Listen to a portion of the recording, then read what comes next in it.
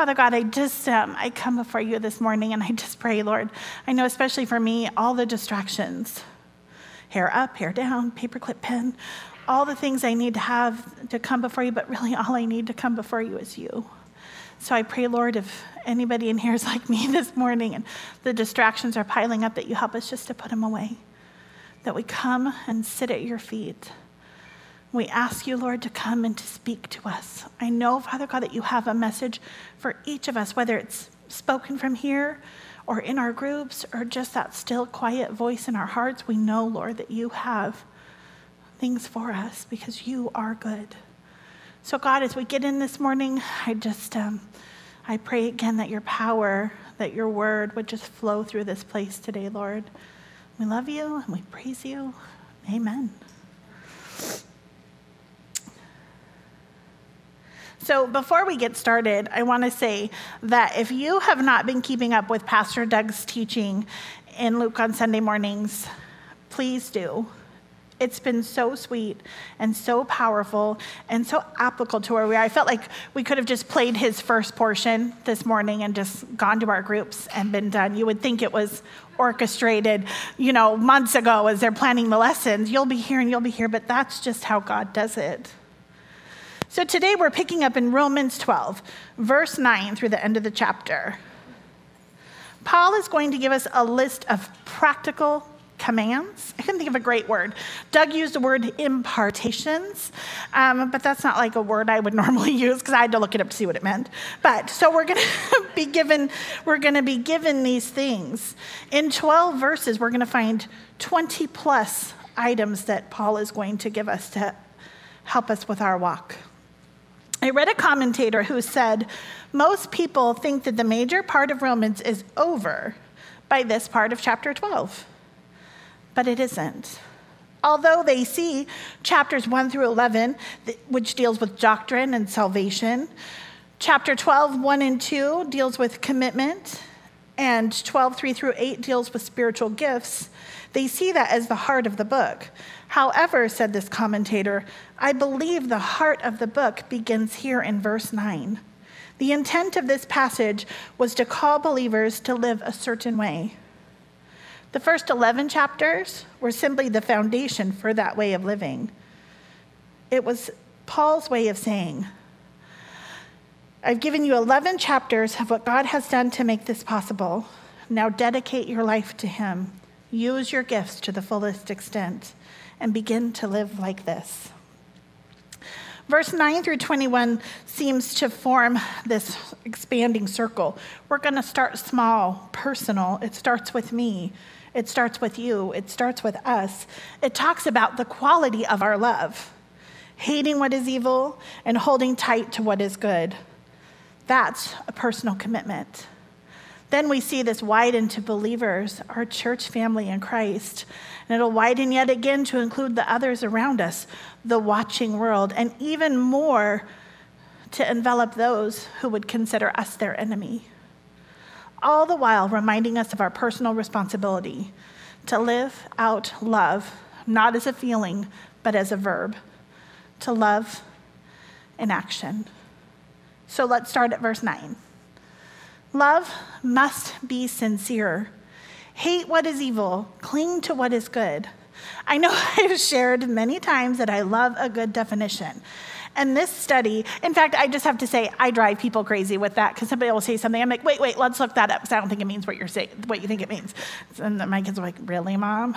Or at work, I've done it too. And I love words.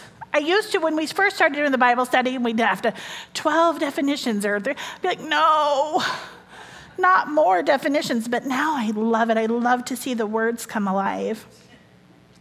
So for me, this study was really hard to decide which words to look up and which not to, because there's so many words here. So I started, of course, with sincere. Free of pretense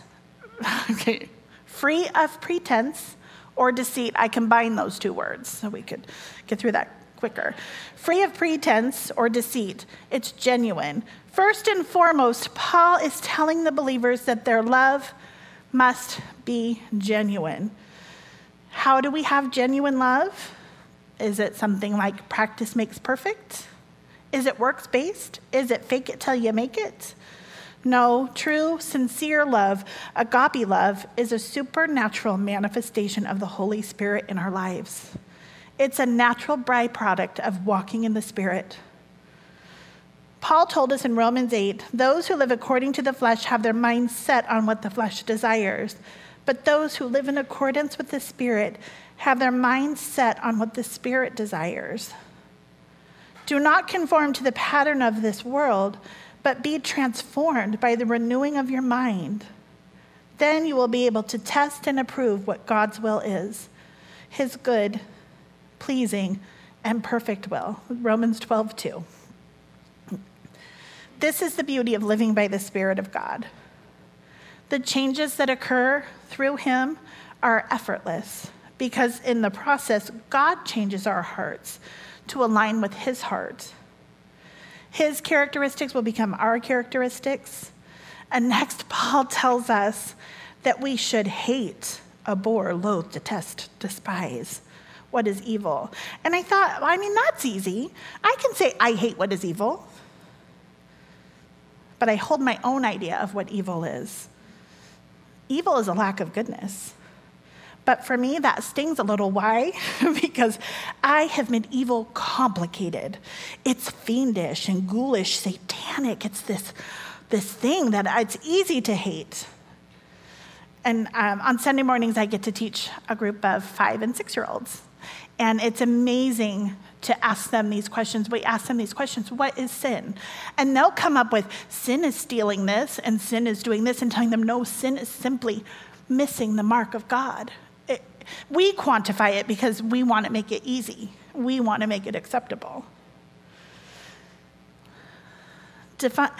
We want to give all these quantifiers, but evil is simply lacking God's goodness.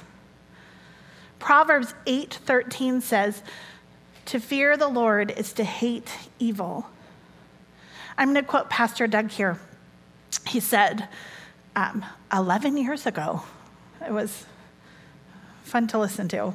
Take note, hate what is evil, not who are evil. We are called to love who God loves and hate what God hates. But I don't think we think about this enough. We live in an evil, dark world full of evil activity that mocks and scorns the goodness and holiness of God. God hates these things. God hates perversion, sexual immorality. He hates the greed of men and the corruption of governments. He says in Malachi that he hates divorce, and why wouldn't he? That's not his plan. God hates drunkenness and drug addictions. He hates vulgarity, slander, and gossip. He hates murder and violence, and hates the hatred of men towards others. God hates all sin. God hates all the things that ruin and destroy people. Sin destroys, it kills, and it wrecks people. The danger of living in this world is that we get adjusted and conditioned and desensitized to evil. There is so much of it. We get used to it, and we even find ourselves entertained by it. Pretty soon, we start thinking like the world, and evil no longer offends. We start calling what is evil good and what is good evil. 1 Corinthians 15:33 says, do not be deceived. Bad company corrupts good morals. That's not God's heart for us. Well, I'm going to read Romans 12:2 again. You're going to hear it a few times today. Again, do not be conformed to this world, but be transformed by the renewing of your mind, so that you may prove what the will of God is, that which is good and acceptable and perfect. Psalm 34:14 says, depart from evil and do good, seek peace and pursue it.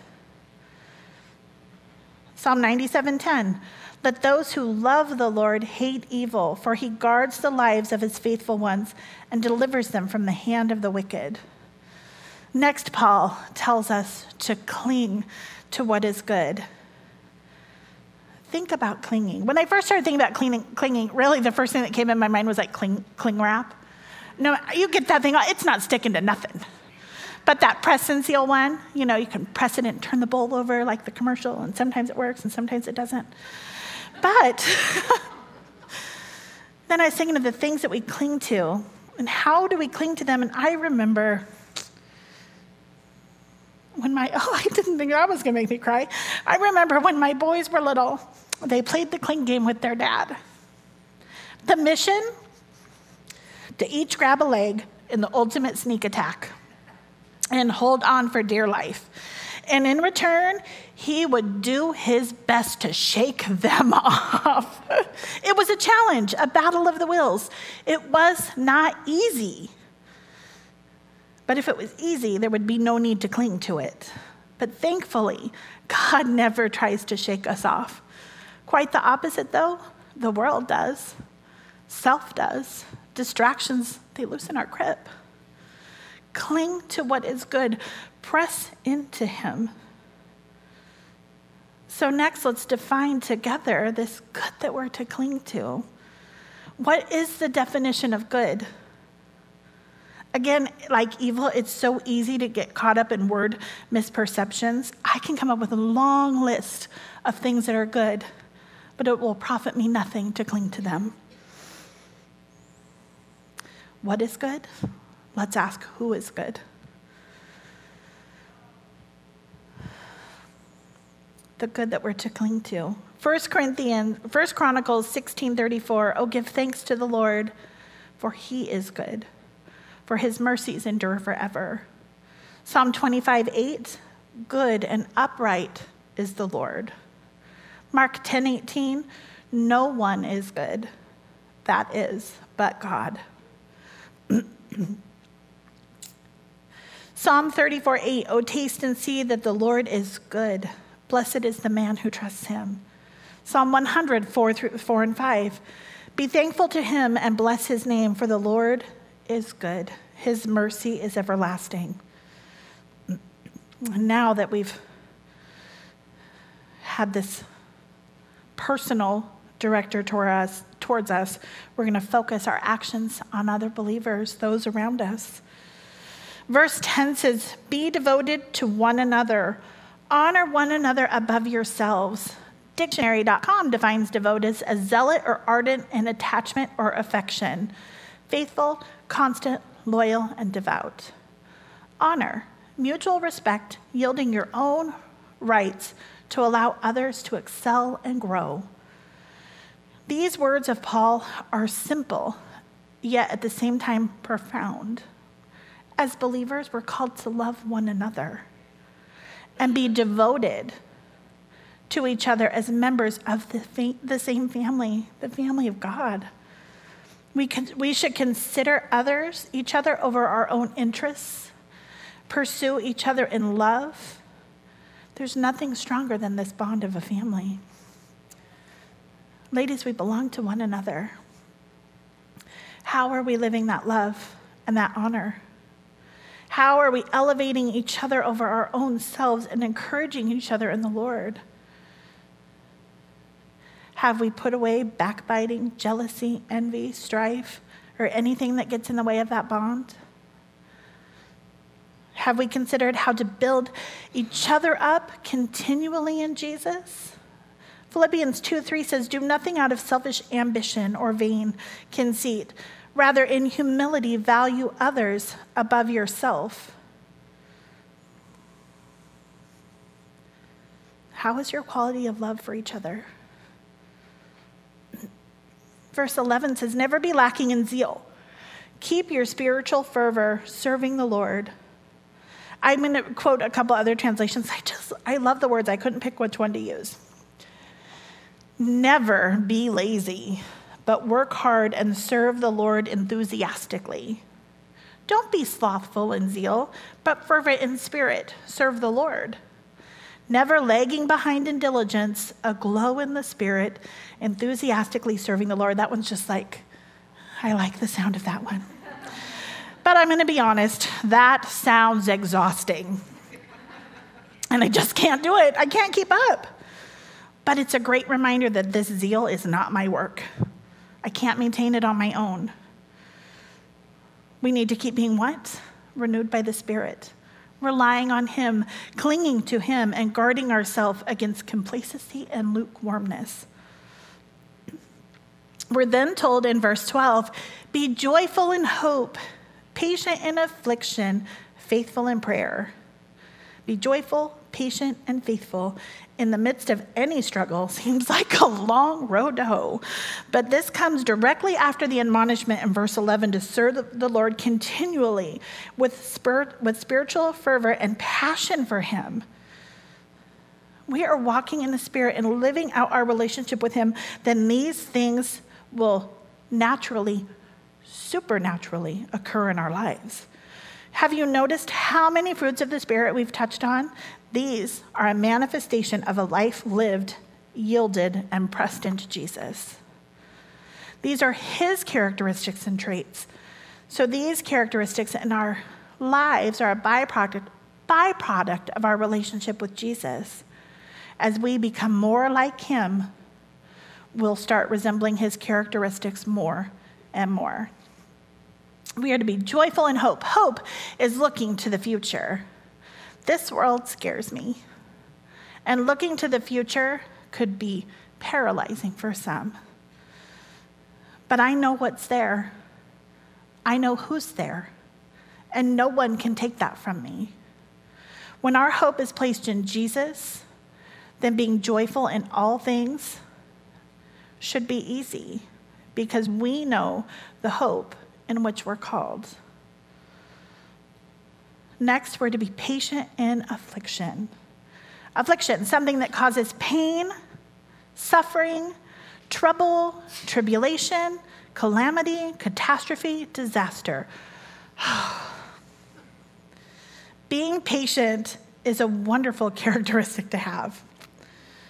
It's a quality of suffering with fortitude while enduring the wrongs and the trials at the hand of this world. James 1:2-4. Consider it pure joy, my brothers, whenever you face trials of many kinds, because you know that the testing of your faith develops perseverance. Perseverance must finish its work so that you may be mature and complete, not lacking anything. This is how we can be patient in affliction, because we know the result of the trial will not destroy us, although it may feel like it. But when we point to Jesus, when our eyes are focused on Jesus, it will help us grow and mature in our faith. Last but not least, in verse 12, we are to be faithful in prayer. James 5:16 says, the prayer of a righteous woman is powerful and effective. Through Christ Jesus, we are made righteous. So when we pray, it's powerful and effective. I know you know this, but listen to it again. Through the power of Jesus Christ, when we pray, it is powerful and effective. This is open communication. It's not just speaking. This isn't your laundry list of the things that you need, but it's listening too. Prayer changes things. Prayer changes us. Romans 8:28 says, we know that in all things God works for the good of those who love him, who have been called according to his purpose. Here we're going to see that widening again, not only encompass believers, but the world. Paul here is speaking to the believers in Rome. And at this time in Rome, it was not a very hospitable place to be a believer in. And Paul knew it wasn't going to get any easier. He's encouraging to let their love be in action to minister to the world. Man, he knew this was going to be a trying time. They're just working on perfecting their love.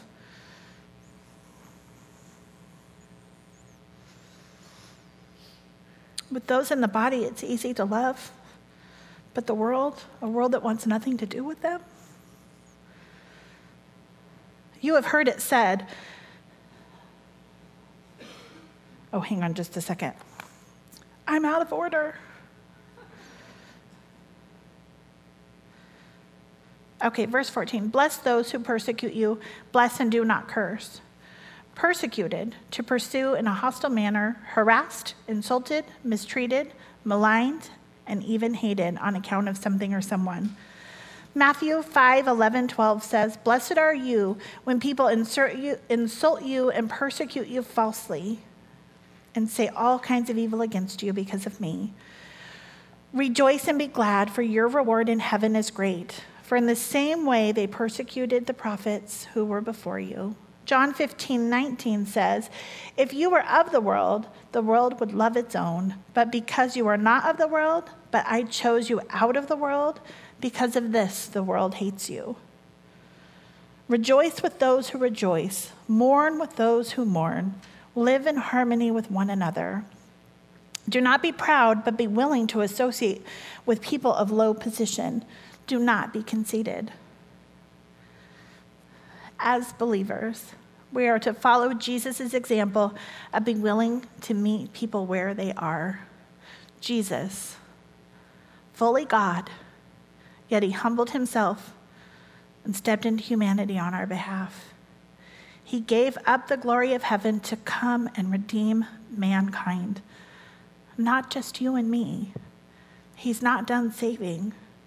He did not consider his position at the throne of God ahead of our need for him. He humbled himself and became obedient to death on the cross, in order that we might experience firsthand the love of God.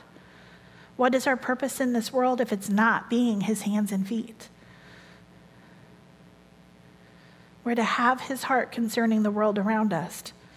We are to consider others above ourselves.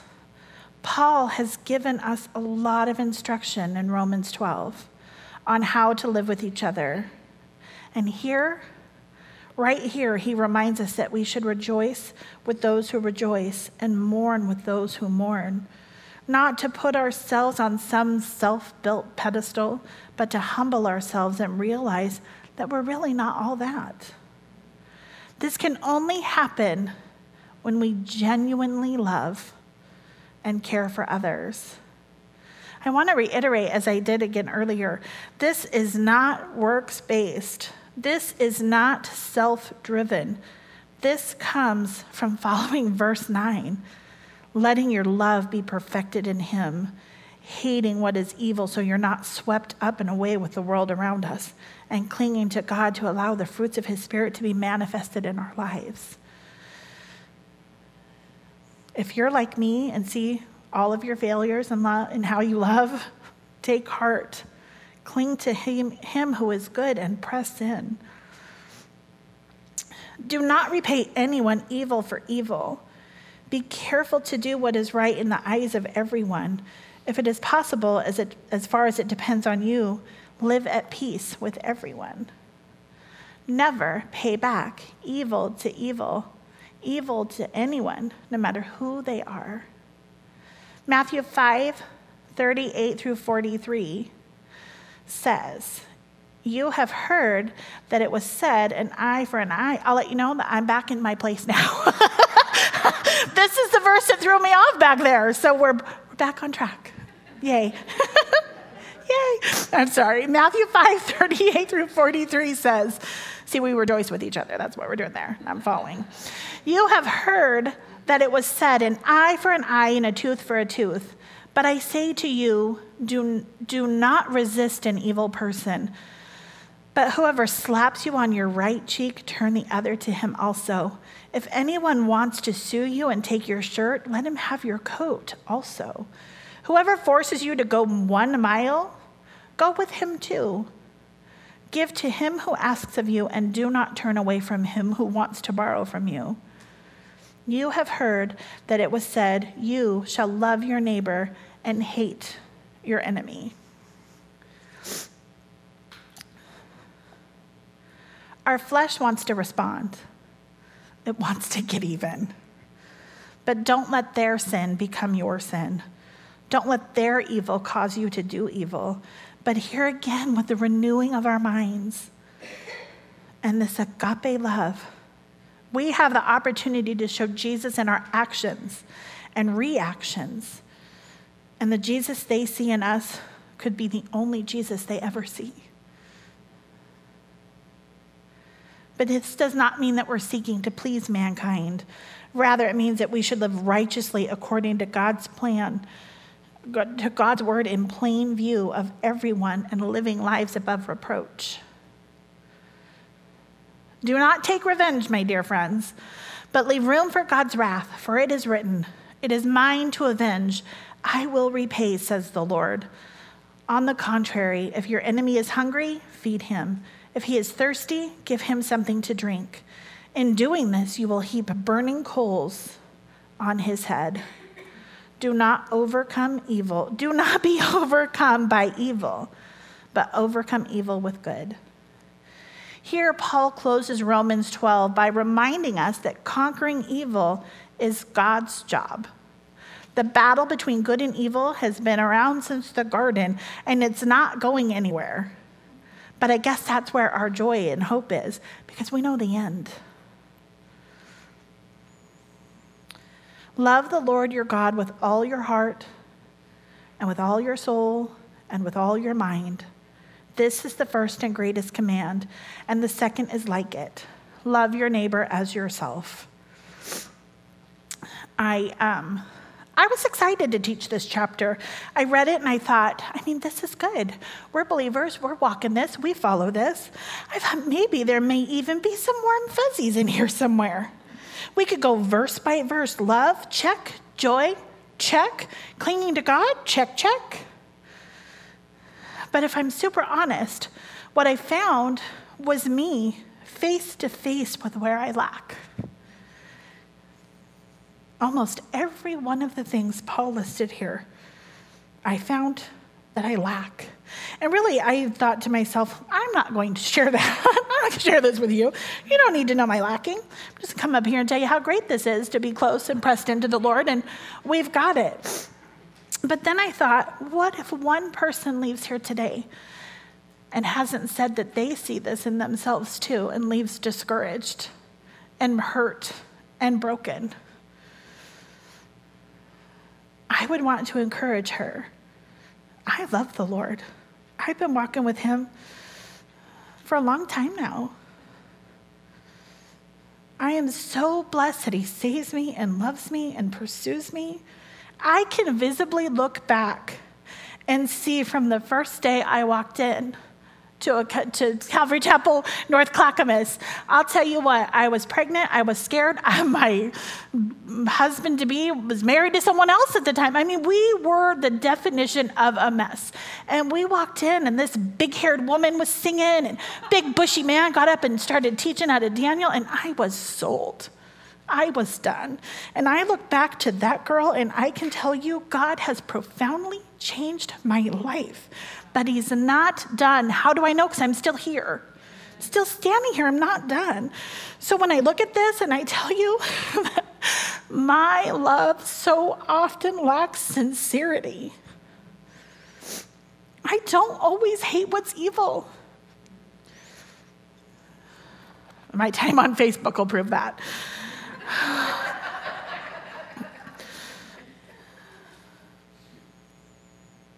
I want to cling to God, but I let myself knock me off all the time. My love for you, it's not always sincere. I walk in these doors multiple times. I've walked in these doors hundreds of thousands of times. That may be a little exaggerated, but I have walked in these doors so many times. And often I'm insecure, I'm fearful, I'm self-centered, I'm envious. And some days, I'm just going to tell you, my joy feels dead. The idea of just one more trial makes my head want to explode. My kids can testify to that. We live in an old house and things keep falling apart. So they'll come in, I'm just standing in the laundry room. They're like, "Why are you crying?" I'm like, "Something's leaking again. I can't do this. I've got to lay down."